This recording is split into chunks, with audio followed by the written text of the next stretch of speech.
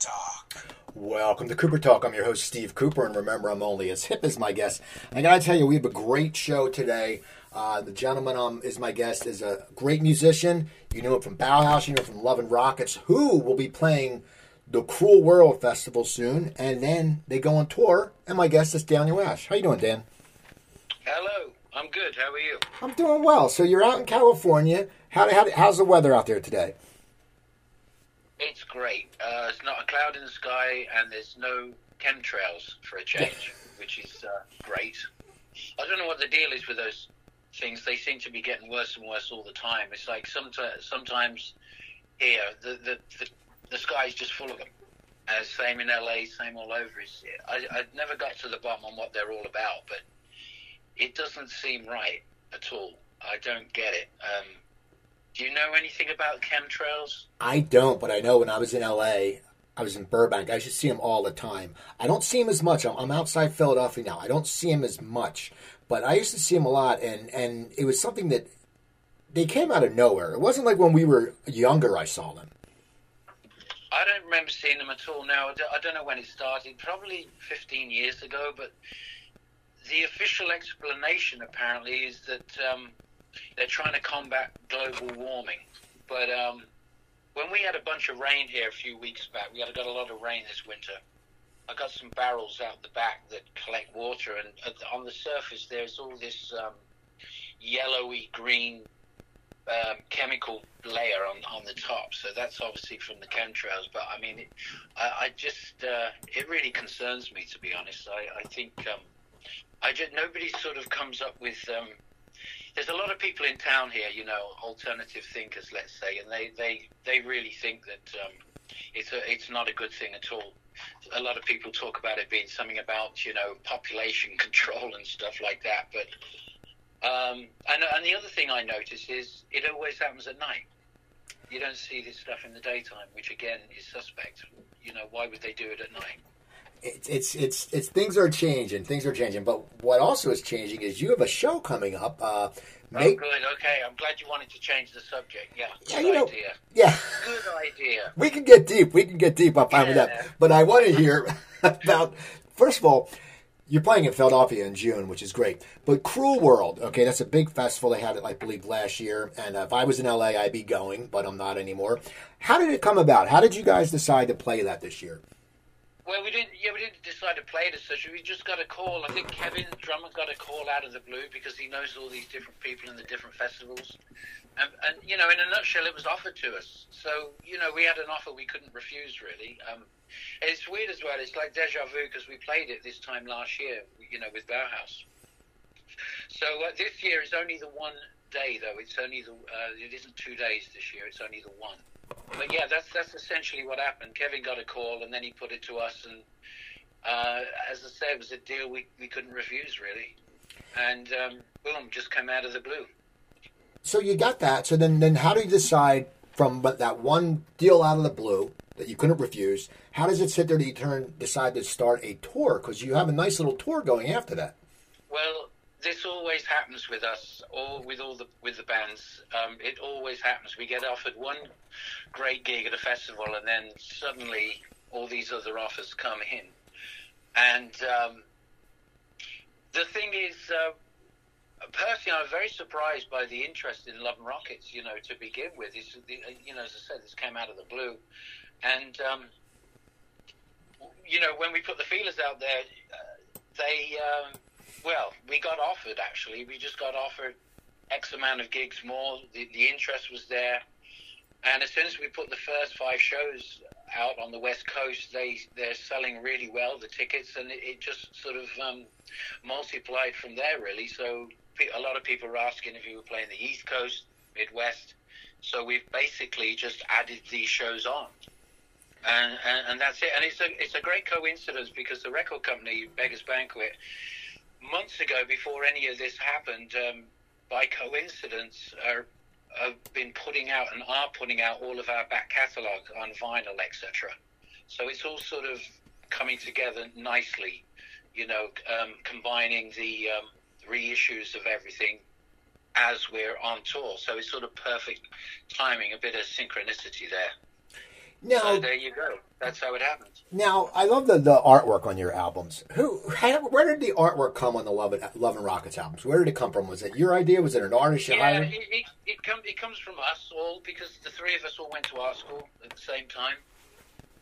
And we all did graphics at art school for 3 or 4 years, and there it is. It's it's obviously something that we're enthusiastic about, and it's something that we can actually do because of our history, coming from art school, etc. So yeah, that's where it comes from. Now, what got you into music? I always wondered, was there a defining moment, or is it just something that you heard music when you were younger? I mean, did you come from a musical family, or what put you in this direction, which you've had a very successful career? Oh, okay then. Well, music hits most people at about between 12 and 15 years old, and that's when... I do remember, I think when I was about 6 years old, I saw this red and white plastic guitar when I was 10 years old in a store, and it had the picture of the Beatles on the front of it with their autographs, and I was fascinated by that instrument. So that was at like 10. I remember my dad got me this little thing. It was probably about 2 foot long. So that was at 10 years old. Then at 15 years old, I was still sort of fascinated with this thing, not acoustic guitar, but electric guitars always looked fascinating to me. They just and the sound of them, just like any teenage boy would, get off on the sound of an electric guitar. So at 15, I think my dad took me down to London, and there's this place called Shaftesbury Avenue where all the guitar shops were at that time, and he bought me I remember all this stuff. He bought me it was a Telecaster copy, it was 25 quid, 25 English pounds, and he bought me this thing, and, when I got it home, I didn't even play it as such. I just like looking at it, and I remember putting these 3 stars on it, a red star, a white star, and a blue star or something, and I just used to fall asleep with this thing, when I was a kid.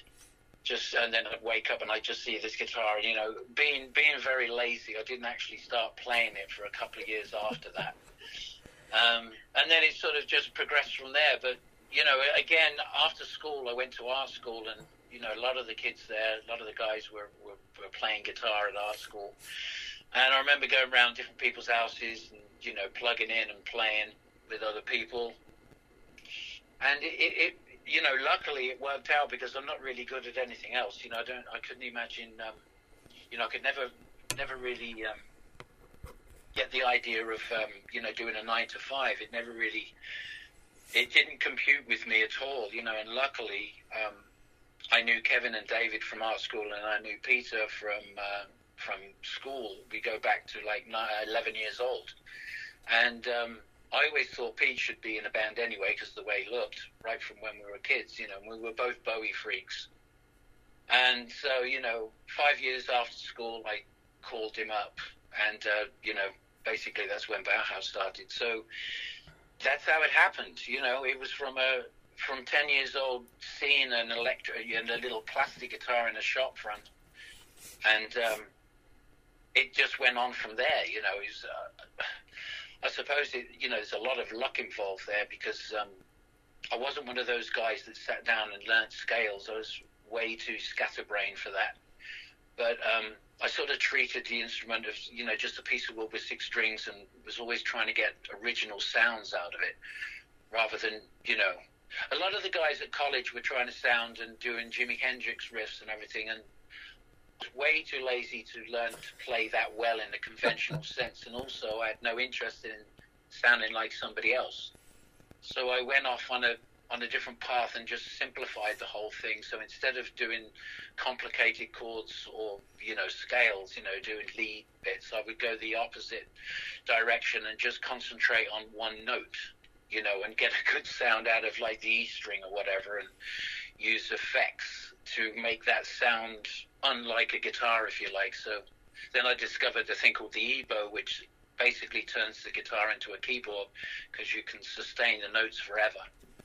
And that was it for me. That was something that I could call my own, that sound, whereas I could sustain single notes indefinitely. So that completely opened it up for me.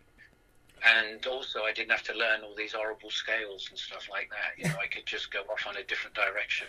Now, what made you think? What made you think that you were looking? What made you look for that different sound? Was it something inside you that said, you know, I don't want to be different, or was what it was the band had already started, Bauhaus, and Kevin, the whole band, I think we went into this music store because Kevin was looking for one of those electronic drums. The first time it was used was on Ring My Bell. Do you remember that boo sound on Ring My Bell? That was this new gizmo that had come out, and I know New Order got a hold of one as well. Anyway, we went into this store to put in all our monies together to buy this electronic drum. Anyway, we got the drum. And then on the top shelf, there was this little chrome gizmo, this little thing on the top shelf. So I asked the guy in the store, like, what is that on the top shelf? And he explained what it was. And he took it off the shelf and he plugged the guitar in and then showed me how it sustains the note on the strings of the guitar. And as soon as I heard that and saw it, I went, I gotta have it. And it was £100, which was like a lot of money back then when we were all completely broke. But anyway, I got the money together and I just grabbed it. And it looks so good as well. It's this little silver thing that you just hold in your right hand and put it over the strings. And it's funny because I asked the guy, I said, why has never anybody bought this yet? This is an amazing thing. And he said the funniest answer. He said, nobody wanted to pay £100 for something so small. I mean, what sort of logic is that? As it was a small chrome thing, nobody bought it. Honestly, that's what he said. Nobody wanted it because it was £100, and it was too small. Crazy, so insane. What is the logic? It is funny, yeah. But now, so you get that, you get your sound. Now, how do you guys start? How do you get your first record deal? How does Bauhaus get that first record deal? Well, after we were together for 4 weeks, it was exactly 4 weeks, we came up with Bela Lugosi's Dead, which took a day to write and record. It was one of those instant things. So we went straight into the local, the recording studio was 10 miles down the road in a place called Wellingborough, which actually is where Peter comes from. And we went straight in there, got a few quid together, went in there and recorded Bela with about 4 other tracks. And then, of course, we had an acetate of it. We got it converted to an acetate. And then I went down, I phoned up all the 4 major record companies at that time, which was Decca, RCA, Decca, I don't know, 2 others. There were 4 big majors back then. And I just phoned them up and arranged to have interviews with these guys, with this acetate. So, got the interviews all on the same day, and got on the train, went down to London, and just, shopped that song, via the acetate. And, I'd go into the rooms and, we'd sit down in these great big flash offices, and then I'd put the record on. Of course, the vocal doesn't come in till about 3 minutes or whatever. So I was sitting there thinking, just please wait till the vocal comes in. This is a great track. This is a great track. And they all said the same. They all said, well, this is the sort of stuff I listen to at home, but unfortunately it's not commercially viable. So, we're going to pass on it. So that happened and didn't happen, in as much as we didn't get a deal. And then somebody in the band, I don't know who it was, had another one. I think we had a couple of acetates made. Anyway, they handed it to somebody in a club somewhere in London. They got it to a guy, a record company, tiny little record company in the East End of London called Small Wonder Records. And a guy called Pete, I think it was Pete Stennett, and he ran his record company through his record shop. He would sell, records, CDs, not CDs back then, it was vinyl and cassettes. So he had a little record store basically in the East End of London. So we got his contact. I can't remember, this is going way back. But anyway, the four of us jumped on the. We jumped in my old Banger car, I think, and we went down to his record shop. Went in there, and he put it on the turntable there, and we were just the four of us with him. We're listening to it, and then by the end of the track, he said, "Okay, you guys have got a deal. This is great." And it really hit us. It was like, wow, this is amazing. We got a record deal right there and then, signed off. And the deal we had was it's a 50-50 split. He said, listen, I got no money to promote this. It's just going to be word of mouth. I'll print up 1,000 copies, I think he said, put it in the store, and we'll see what happens. And luckily, it really took off in an independent way. It really took off. So because of that, that was great for us because we were totally broke, and we would get 50% of the royalties. So we would get a straight cut down the line, and we had a joke back then. We used to call it the Bella checks because we'd all be broke, and then suddenly a Bella check would come in, which would keep us up and running. So, that's way back in like 1978, 79. So yeah, that was Small Wonder Records. And then obviously after that, we got some gigs around London. I think we straight away, instead of staying local, we got a gig or two at the Marquee. And then we got approached from Beggars Banquet. And we signed, initially we signed to 4AD with Ivo Watts. And then we were transferred over to Beggars Banquet quite shortly afterwards, which is, we really wanted that actually because they were the more commercial label.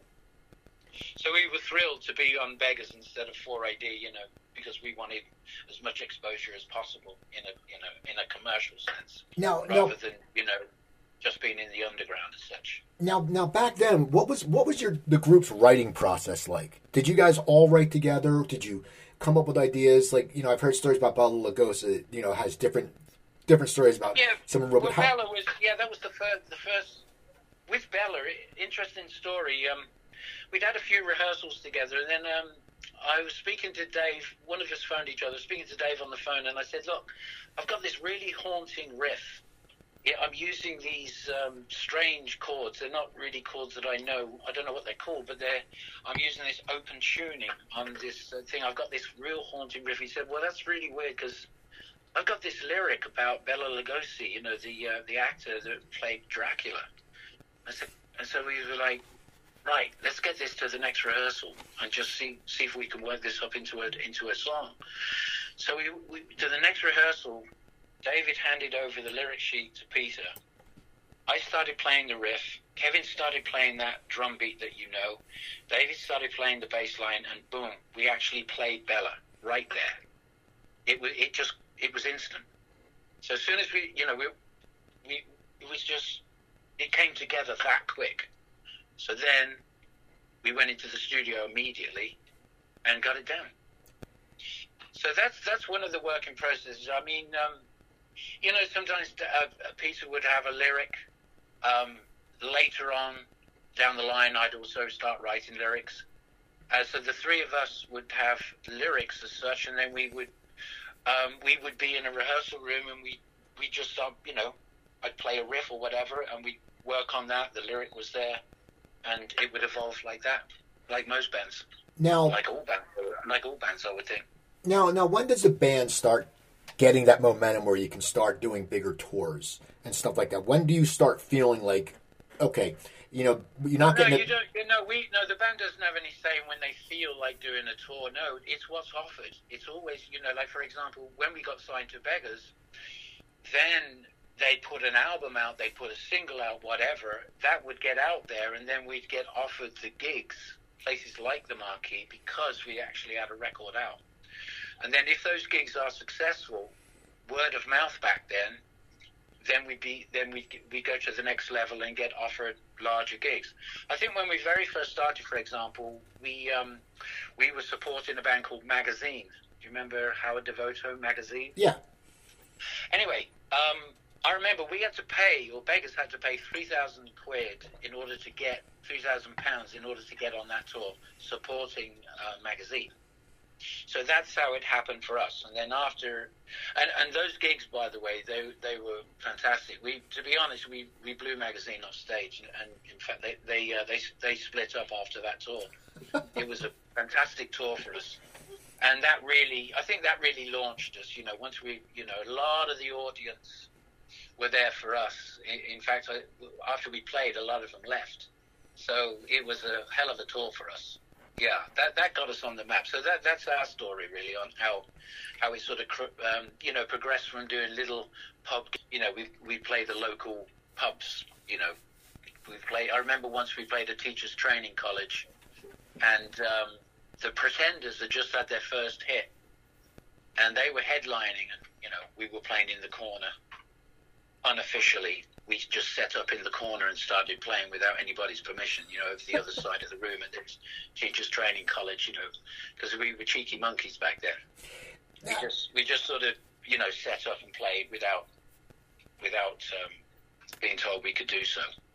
Now, when did you guys first come to the States?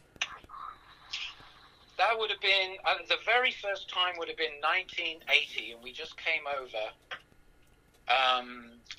and did like 4 or 5 gigs in little underground clubs in New York. It was just the East Coast, just New York. Very weird. We just flew over. We're in this, what was the name of that? The Iroquois, I think, was the name of the hotel where all the bands, I think Iggy Pop even lived there for many years, actually. Yeah, so, everybody went to that one hotel. So,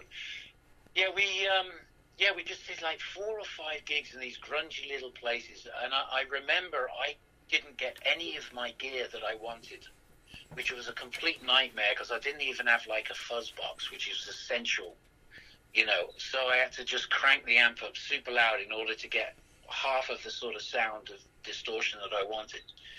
But yeah, so it was really intense, real quick. It was like, I think we were over there for about 6-7 days. We did 4 or 5 gigs and then back on a plane to England. Boom. Yeah. And then after that, I don't know how long it was after that. Then we came over, and I don't remember many gigs, but I always remember we played the 2 nights at the Roxy in LA, and I think the first album would have been out by then. And the audience reaction was incredible because we were used to the Blues Brothers situation. The scene where they have to have the sheet of mesh wire in front of them. And oh yeah, I know. Throwing bottles and everything. We had a lot of that in England. So when we came over to the States and we played those 2 gigs at the Roxy, I always remember that being phenomenal because they actually shut up and listened when we were playing the songs. And then when the song had finished, you'd hear this roar. We hadn't heard anything like it. It was such a positive attitude out there in the audience, particularly in Los Angeles, So there you go. As you're getting bigger, how's your life changing for you? Because you guys are musicians. You have a great life. What was it like for you as you guys were getting bigger? Was it something that you Well, it gets to the stage where when you very first start, you do the gig and then you can mix in with the audience. You can go to the bar afterwards, and it's a very social thing. And then suddenly the day arrives where you have your own guitar tech and your own drum tech and your own bass tech and your own, vocals.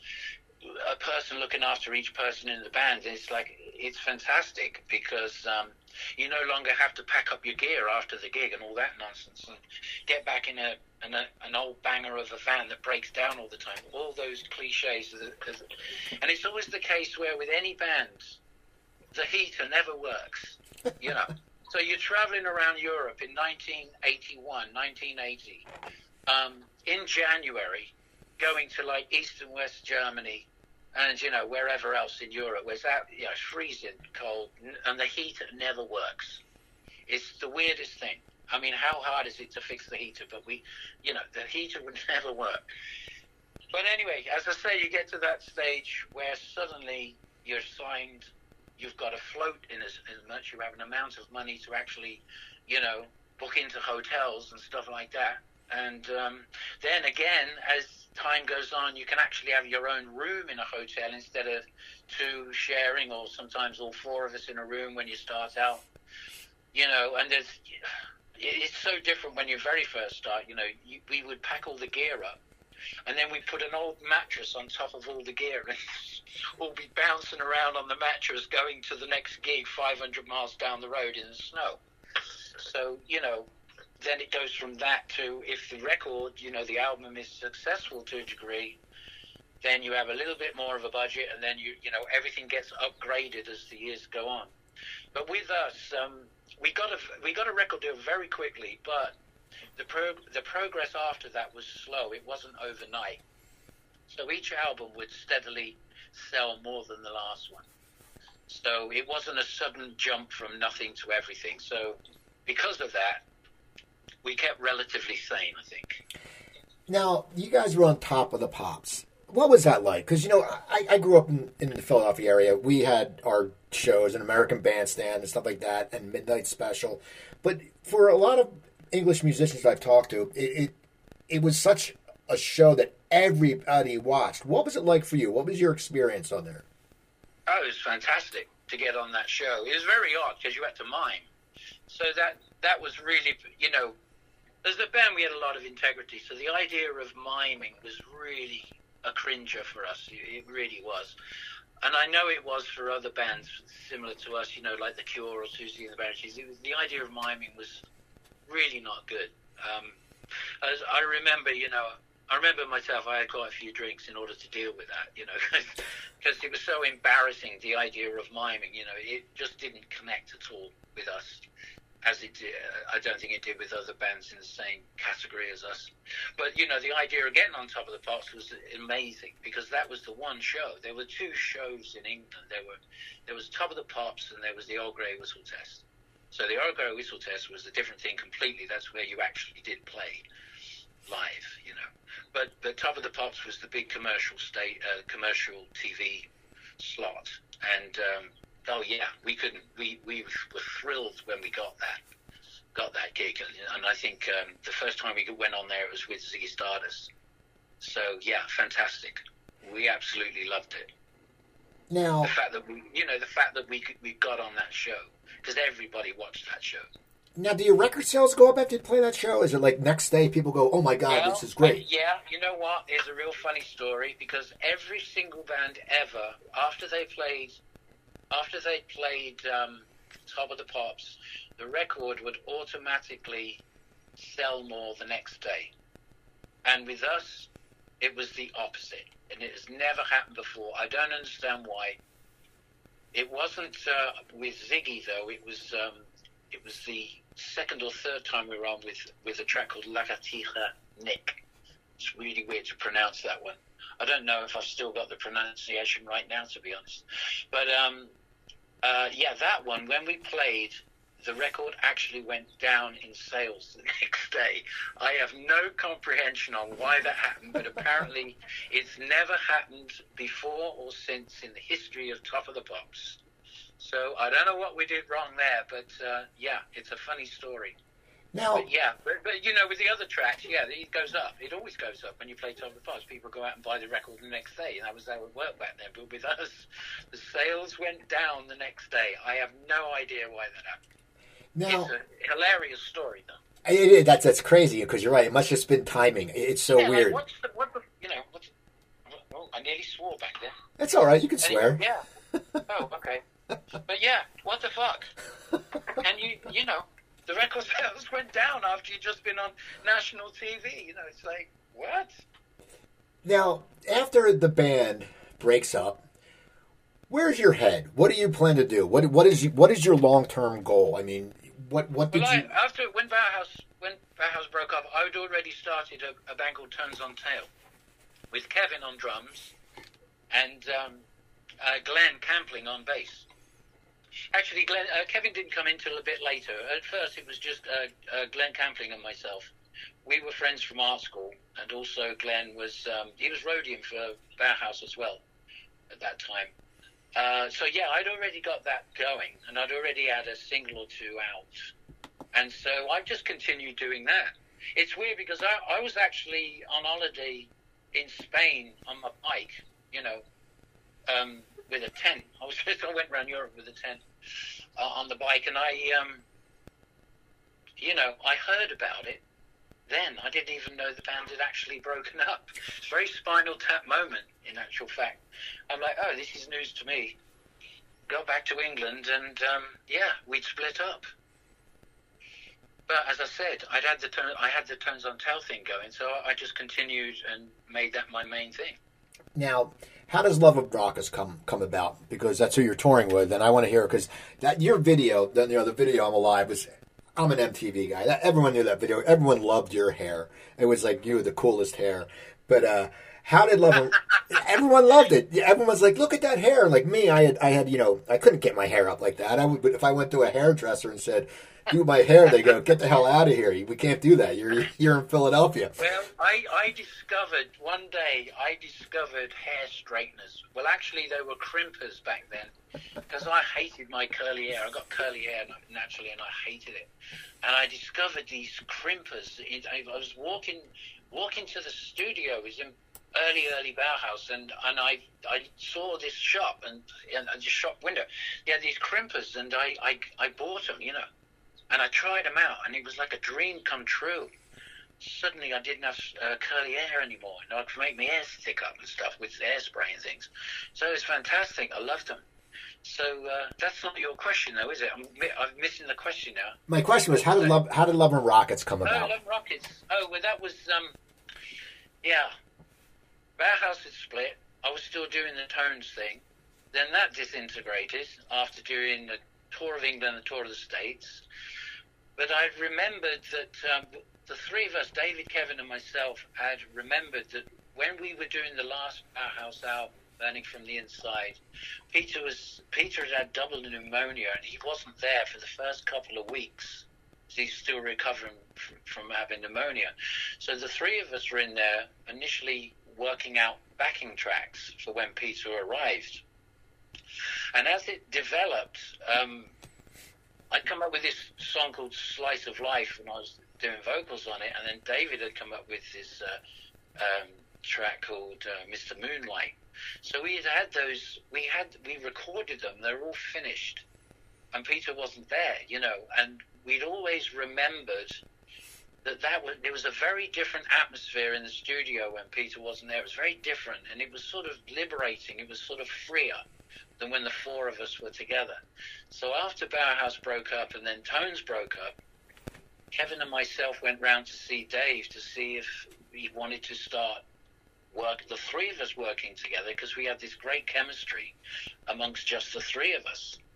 And, cut a long story short, David agreed, and the rest is history. We went down to the record company, because I was still under contract as Tones on Tail. We went down there and said, okay, we're changing the name of the band. This is a new band. It's called Love and Rockets. Glenn's not here, and it's David, Kevin, and myself. And there you go. And then we carried on basically as Love and Rockets from the original Tones on Tail deal. Now, what was it like when I'm Alive hit so big? Because it was a huge hit, and you guys had seen good success, but a hit like that must really just be amazing. So Alive, So Alive. You mean So Alive, don't you? Yeah. I'm Alive, So Alive. Yeah. What was it like? It was a crazy, crazy year, 1989. So we all lived in England, so it didn't affect us in as much as, you could walk down the street and stuff, because we weren't known in England at all. Love and Rockets never took off in England at all. Like, So Alive was re-released by Beggars Banquet 3 times in the UK, and it sold a grand total of 600 copies. So, go figure. Whereas in the States, it got into the top 3, so we never looked back. Yeah, but what a year. Yeah, 1989. It was, we were on a roll, as they say. And so you were having a great time. So what happened with Love and Rockets then?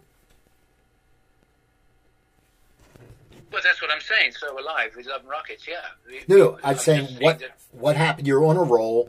So well, we were together as a band for 14 years. I thought it was more like 18, but apparently it's 14 years. Well, with Love and Rockets, we'd put out,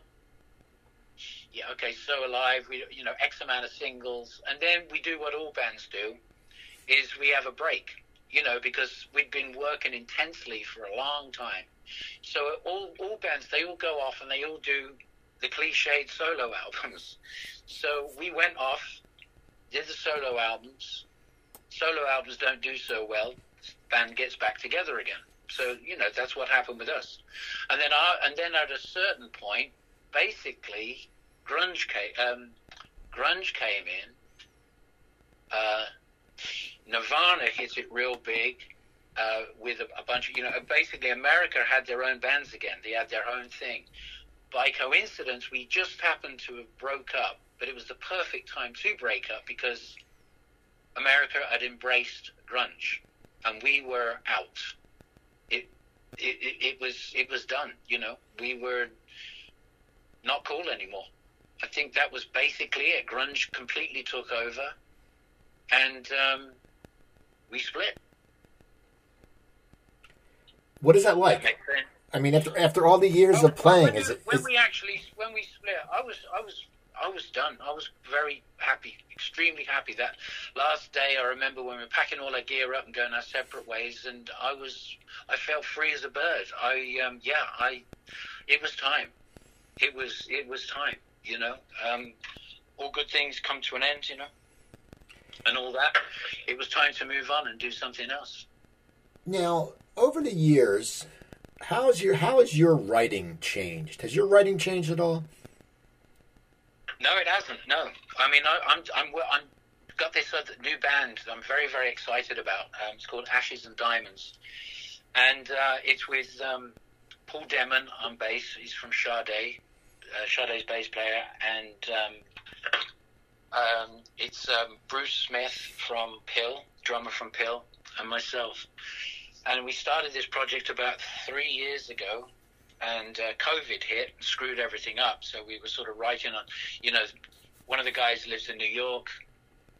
Bruce lives in New York, and Paul lives in Paul lives in LA and London. So we were very separate. So we tried writing together. We tried writing separately, and got back together recently to actually finish everything off. So basically, we've got an album's worth of material. We're just fine tuning it right now. We're about 99% done. It's like 10 tracks, all original songs, no covers. And my writing process is the same. Whereas I get my lyrics from the cut-up idea that Bowie did a lot. It comes from William Burroughs, which is the I use the National Enquirer a lot, where you cut up all these headlines, and then I rearrange them in order to create lyrics. And sometimes I use lots of glossy mags to use the headlines, or something I'll find in a magazine or a book or something. I'll take a line out, cut them all up, lay them out on the table, and then rearrange them. A little bit like what you do with those when you get all those words that people put on their fridges to make up sentences. It's exactly that idea, but I use magazines. So like 90% of the Ashes, 90% of the lyrics that I come up with are that way, all through the years. Yeah, so that's how it's the cut-up method. I call it the cut-up method. That's amazing. That's so cool. Now, another question about Bauhaus. You guys got together and recorded an album in 2008. What was that like to get back, and why did you do that? Okay, one more time on that. Sorry. You guys had gotten back together, Bauhaus. You recorded an album in 2008. Oh, yeah. What led to that? That would have been a situation. Usually, what usually happens with us is when one band is sort of fizzled out, it's not working anymore, somebody calls somebody else and says, hey, what do you think? Would you want to get back together? And then, if everything feels right, nothing else is going on with each of us, we all meet up and get back together. I mean, it always goes on a feeling with us. Does it feel right to do this now? And when these opportunities come up, well, with this one, it was just it felt right again. That's how it works. It just feels right again for X amount of years, and then you do it for that amount of time, and then it stops again, and then it starts again. It was just a case of it felt right at that particular time. I can't actually remember in 2008, if that's when it was, that we recorded, because I remember we recorded it where I live in a studio in town here, but I can't remember the exact reasoning. It would have been, one of us would have contacted another one of us in the band. The four of us would have contacted each other, and it's like, yeah, does this feel right or not? And if it does, then if it did, then we would actually meet up again, and it would always be the case where you'd set the gear up in a room and see what happens. So that's happened every single time right up to today. Now, as a musician, you're a very respected guitarist, and people, say you're an influence to them. How does that make you feel? I mean, sitting there, because you said from the beginning you wanted to create your own sound, and you have, and now people have looked at you as someone who's created their own sound. That must make you feel great. But yeah, I don't really think about it, to be honest. I mean, there's a lot of years gone by. I mean, I have heard this before, and I think with a band like the Yeah, Yeah, Yeahs, I can hear an influence there, because that guy apparently likes what I do. And he plays very simplistically, and I like the way he plays. He'll just concentrate on one or two strings to create a real powerful sound, which is appealing to me. So yeah, there's a few examples, I suppose, of people that I could, but I wouldn't be that presumptuous to think that these people have, had me as an influence. I really don't know, but a couple of times it's been mentioned, but I don't really think about it, to be honest. I don't really get an ego trip out of it, if the truth be told. I don't really think about it. Don't know what else to say, really. Okay. Well, before we go, I always like to ask my guests, give me 2 good stories from your career. Wow. Put me on the spot now. 2 good stories. Yeah, I love musician stories, and so many. I was talking to Mike Peters earlier today, and he told a story how meeting the Sex Pistols and then meeting the Clash, and okay, yeah, I've got a great one. Yeah, one's right on there. It was when we went. We got offered to play, to be the band in this film called The Hunger with David Bowie and Catherine Deneuve. So again, out the blue, we get the phone call. Somebody has seen us play Bella live. Word got around. It was a gig in London. The director of the film was somebody obviously to do with the film. Got in contact with us, asked us if we wanted to be in the film, to be the band in the nightclub scene. So of course, is the Pope a Catholic? We said yes, of course. So we got the gig, and at 7:30 in the morning, it was a dress rehearsal. So in other words, we're all wearing what we're going to wear for, our spot, which probably would have been 2:00 in the afternoon, because there's a lot of waiting around when you're doing stuff in film. Anyway, 7:30 in the morning, I hear a voice behind me going, "Oi, you've got my shoes on." And I turn around, and it's David Bowie. We had the same shoes on. It's like I was just completely starstruck, couldn't string a sentence together. I think I just grunted in his direction. I was like overwhelmed, because I'm a huge, Bowie fan, still am. So that's sort of top of the list on stories. And but I have got another one as well, and it's in a similar vein. But anyway, that was, can you imagine, well, he would have been 36 then, and I was 20, we were 26. And to hear that, look around, and it's David Bowie, and he says, "Oi, you've got my shoes on." It's funny, because he noticed that, I was sort of starstruck, and he just sort of tried to just friendly chat in order to, to sort of bring me down to earth. He understood what was going on, but it was a pretty overwhelming starstruck moment for me. But then I've got another one, which is a similar thing, because of who's involved in the story. There was a time when we were going over to, we flew over to New York to do some gigs. Again, this is Bauhaus days.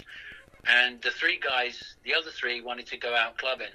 And I was in a funny mood, can be a bit of a moody bugger. So I was in a funny mood, and I didn't want to go out. So I just, they went out, and I just went down to the bar. And it was in this hotel, actually, the Iroquois, I think it was called, which I found out later that Iggy sort of lives there. Anyway, so I just went down to the bar on my own, and just ordered a drink, having a drink there. And who walks in? I'm not kidding. Iggy Pop and Mick Ronson. David Bowie's guitar player, Mick Ronson. I'm like, what? And I'm just sitting there at the bar, and these two, one of them's on my left and one of them's on my right at the bar. And I'm huge fans of both Iggy and Mick Ronson. So can you imagine, I think I was we just started out, so I would have been about 22, 23 years old. I couldn't believe it. And as it turned out, I actually got talking to Mick Ronson's sister, who was there. I can't remember how I got talking to her, but I was saying, I can't believe Mick Ronson's there. And she said, yeah, that's my brother. I said, oh my God, what? And we got talking, and she said, yeah, he's really humble, really modest. And he might have said, I don't know, but I don't know quite how this happened, but basically, I got invited. Iggy was living in the hotel at that time, and he was having a spontaneous party upstairs in his room. So, he invited me. He just said, hey, yeah, we're just having a party. You want to come up? I'm like, again, is the Pope a Catholic and do bad shit in the woods? Yeah, I'd love to come to your party. Thanks very much. So I'm in an elevator with Iggy Pop, and I think it was Iggy Pop and Glenn Matlock, who was playing bass for Iggy because he was on the road as well, and myself. Went up to his room. Mick Ronson, is up there with a few of his entourage. So I'm basically sitting in the room there having drinks and smoking with Iggy Pop, Mick Ronson, and a bunch of other people, and they're having friendly arguments about who's good at what, and Mick Ronson was saying, you should get me to produce your next album because the vocals are too loud and it sounds like the band's in another room, and then Iggy Pop's going, what are you talking about? And they, and they're all having this friendly argument about stuff like that, and then Iggy was saying, yeah, you should do another solo album. Slaughter on 10th Avenue was great. No, I don't want to do another one. And I'm hearing all this stuff, and I'm sitting there on the floor, cross-legged like everybody else, and we're all drinking just like you do in parties. And I'm like, I can't believe I'm here with these guys. These are my total heroes. So, and then about 3 in the morning, we all leave. I actually left Iggy a 7-inch single of Terror Couple Kill Colonel. Which was the single that we had out, and I left it, and he had a record player in his room, and I said, hey, check this out, you might like it. And he actually came to our gig 2 or 3 nights after that because of that 7-inch single, because he liked it. But anyway, back to, about 2, 3, 4 in the morning, whatever, I get back to my room, the guys all come in, all buzzed, drunk, showing off about what a great time they had, and they said, you really missed out, you moody bugger. And I said, shut the fuck up, listen to this. You'll never guess where I've just been. And then I told them, and they're like, what? And I said, yep, I've been partying with Iggy Pop and Mick Ronson. And they were like, unbelievable. Yeah, that was, never forget that one. And then finally, 2 days later, all 4 of us, and Iggy was in the bar as well, and all 4 of us met up with him, and, had a good old laugh, a good old time. Well, but there you go. They're two big stories for me. That's awesome, Daniel. The tour is starting. What can people expect on the tour? How long are your sets going to be? Are you already working on it? Do you have your set list? I'm still working out the tracks, but the set's going to be the usual hour and 20. But we have got a very original psychedelic live show coming up. Modern psychedelia is the way I would describe it, without going into any more detail, because I don't want to, give the game away. But we've got it's going to be very, very different, I think, from the usual rock band visuals. That's all I can really say about it. It's very new for us anyway. But there's some new technology out there that we're going to embrace. And I think it's going to be something very different visually. Well, that's awesome, Daniel. I want to thank you so much for coming on today. I'm going to try to make it to see you guys in Philly. People, Go look up Daniel Ash. Go listen to some Bauhaus, listen to Love and Rockets, get concert tickets. They're going to sell out. They're going to sell out. They're playing. It starts at the Cruel World Festival May 20th, and they're going through West Coast and East Coast, so check them out. Check out my website, coopertalk.net. You can find over 950 episodes. Email me, Cooper, at coopertalk.net. Twitter, it's not Cooper Talk. Remember, I'm Steve Cooper. I'm only as hip as my guest. Don't forget, drink your water, eat your vegetables, take your vitamins, and I'll talk to you next time.